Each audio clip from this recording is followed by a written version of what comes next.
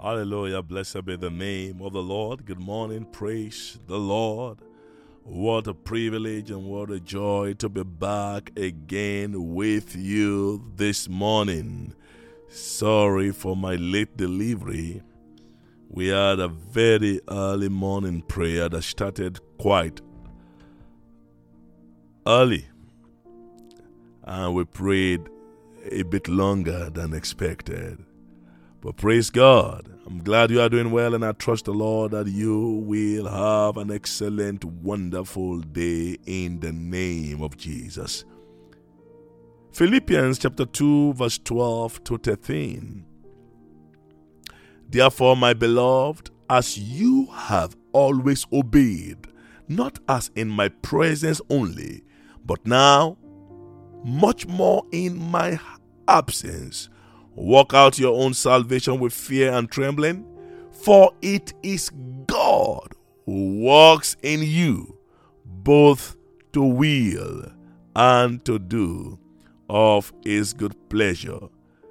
We started yesterday with 3 important things to keep in mind as we desire to do the work of God. 3 important things to keep in mind as we desire to do the work of God. And number 1 is God will not walk with you if He has not walked in you. God will not walk in you if He has not walked in you. Number 2, never substitute divine encounters for divine process. Never substitute divine encounters for divine process. Divine encounters are meant to introduce God to us. Divine processes are designed to ensure that Christ is formed in us. Acts chapter 9 from verse 1 to 6, the Bible says, Then Saul, still breathing threats and murder against the disciples of the Lord, went to the high priest and asked letters from him to the synagogues of Damascus, so that if he found any who were of the way, whether men or women, he might bring them bound to Jerusalem.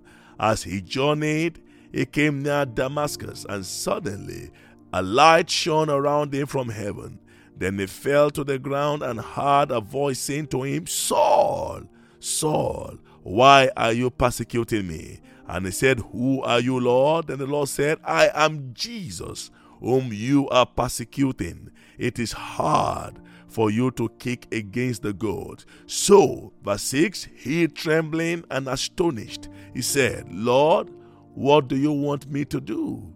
Then the Lord said to him, Arise and go into the city, and you will be told what you must do. Paul's encounter with God was supernaturally powerful, and he immediately wanted to jump into working for the Lord. It was a powerful encounter. And the only question Paul could ask, what will you have me do? A good question, by the way. But Jesus told him to go and wait until he is instructed on what to do. A man with a scale in his eyes, blinded by the intensity of the glory and the light of God, yet asking God what God wants him to do. The scale in the eyes of Paul must first be removed and taken off. And that is part of the work that God was set to accomplish in him. It will take days of praying, days of seeking God personally, for Paul to get that scale, that veil, that thing in his eyes removed. Verse 11 says, So the Lord said to him, Arise and go to the street called Straight, and inquire at the house of Judas for one called Saul of Tarsus, for behold, he is praying.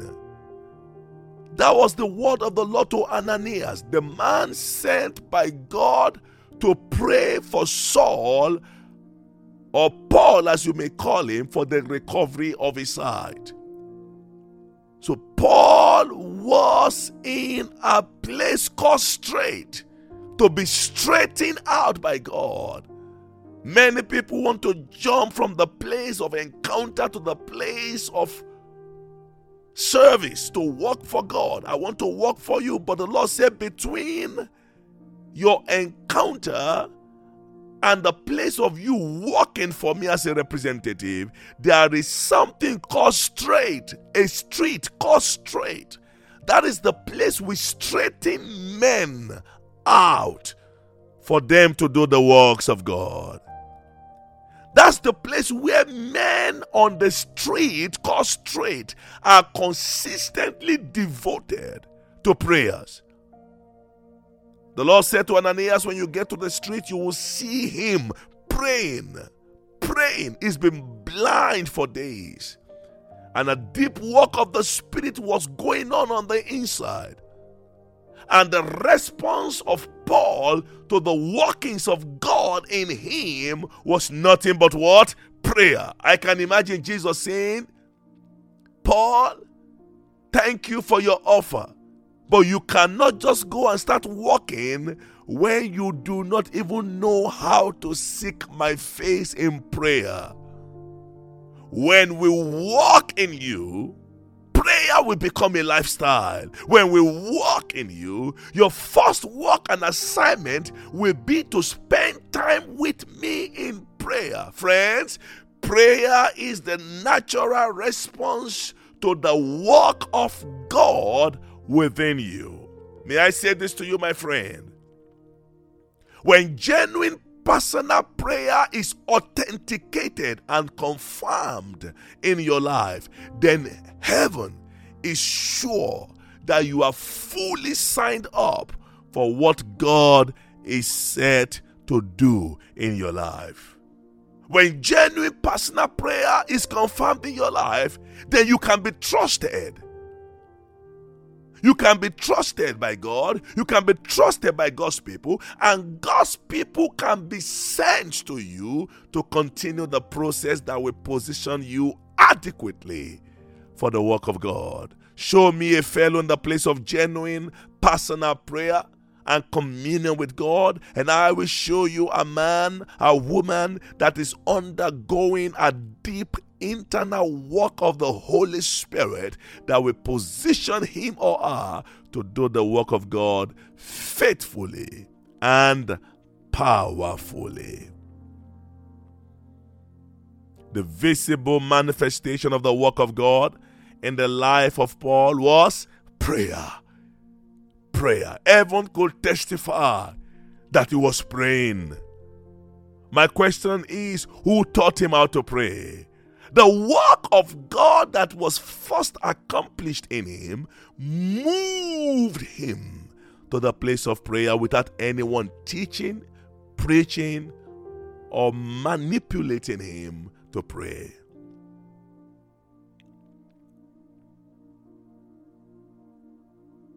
The divine encounter of Isaiah the prophet with the glory of God in Isaiah chapter 6 verse 1 to 5 to 6 to 7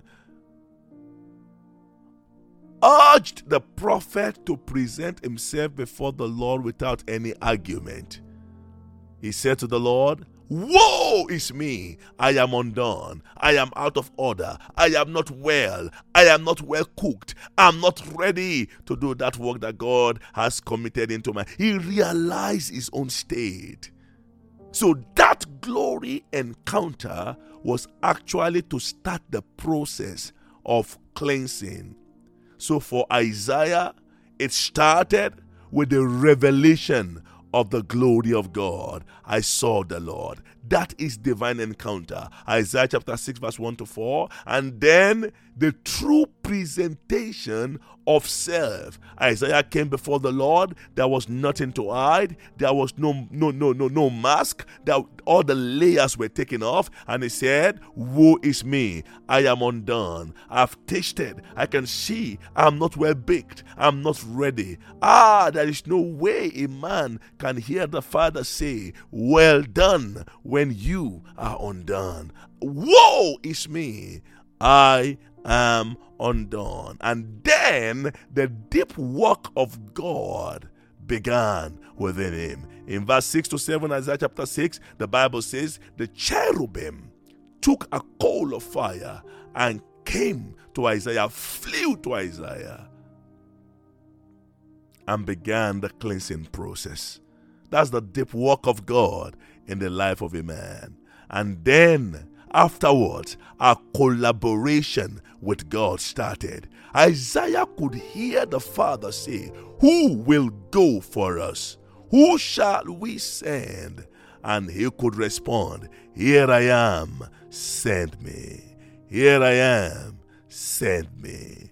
Every divine encounter with God has one ultimate objective: to forge a powerful collaboration with God. God is always looking for someone to go for him.